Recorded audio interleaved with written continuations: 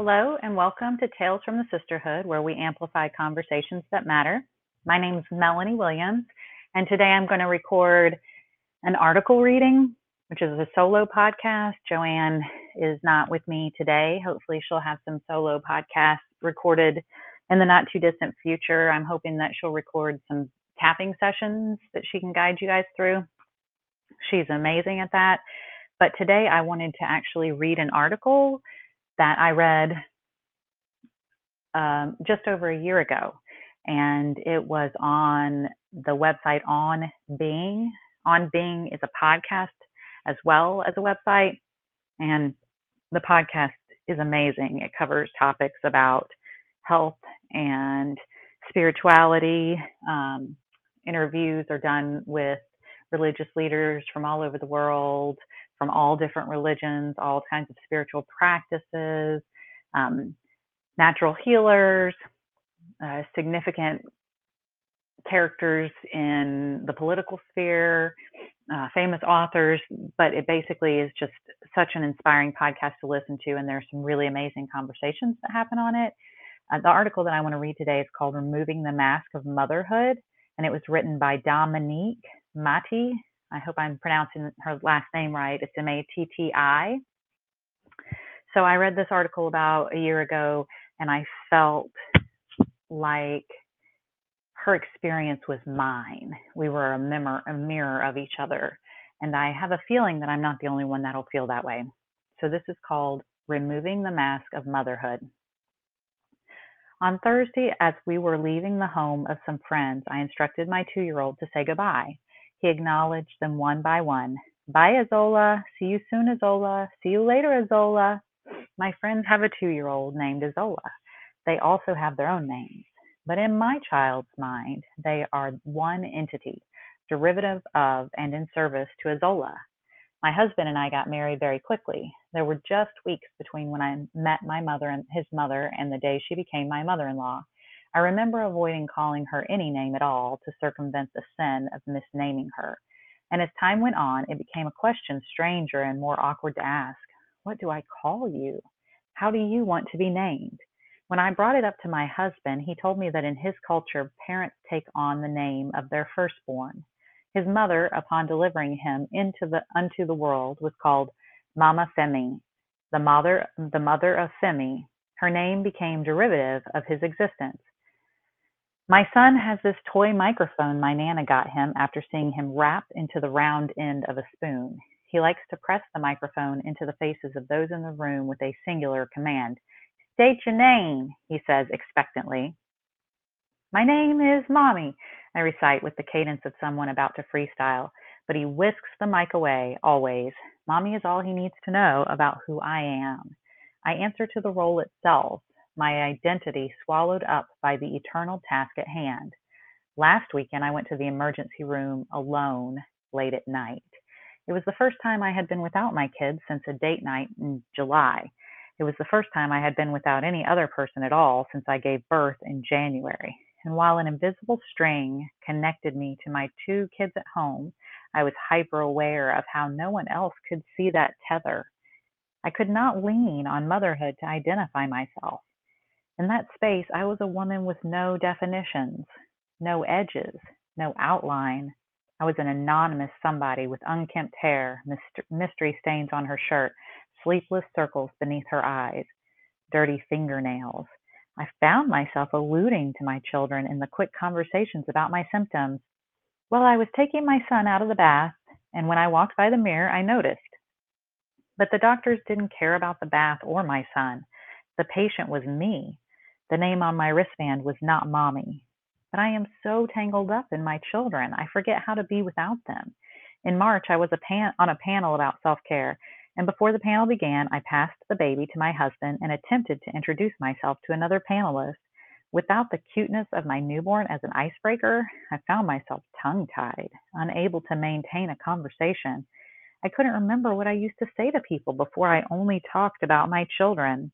I saw in her face that I was not making sense. I felt panicked and incoherent, vulnerable, small. My friend Emma told me last week that her mother once shared that she was pregnant as often as she was because it was the only time she felt sane in her 20s. Emma said that there's something powerful to being able to fulfill that kind of need in society, that maybe that was the point for some of us, to exist solely so that others can exist. I am starting to wonder if that's who I am, she said. At first I bristled, but then I wondered too. Isn't that how I'd been living? My investment in mothering has gotten to the point where I have no identity outside of it, no clear cut sense of myself beyond the straightforward borders of motherhood. Like at the park yesterday afternoon, when exhaustion came crashing down on me, I felt the familiar words, "I'm tired," beginning to form in my mouth, but I swallowed them. Because when I played out the rest of the conversation in my head, I recognized that it wouldn't follow the framework it often does. When I say that I'm tired, people instinctually ask, "Oh, a long night with the kids?" And I say, "Yup, the little one's teething," or "Yup, can you believe he's almost 3 and still won't sleep through the night?" But the kids had slept soundly the night before. They didn't rise until 9 a.m. And when they woke, my husband put them in the bath, made them breakfast, put on cartoons. I slept until 11 a.m. I was tired because of something harder to pin down. Something deep inside of me was tired. Something I didn't want to talk about. Something that had to do with who I am and have been long before motherhood kept me up all night. And sitting on the park bench, wrestling with the ability to express a basic declaration of how I felt, I began to confront a question I've been circling since I became pregnant. Has motherhood swallowed me whole, or have I been burying myself in it? There's a comforting quality to fulfilling a role. There's a lure to a predetermined course, a fast track out of the work of learning to be who you are. There are endless resources on how a mother should conduct herself. I can research how to best react to any given scenario. Motherhood is a me I can master, a pre-packaged purpose. When I move through the world as a mother, I am a comprehensive statement. But if I don't don the mask of motherhood, I am only more questions. I require a closer look. I am something to be figured out, a riddle, a puzzle, a problem I fear will dissatisfy me when it's solved.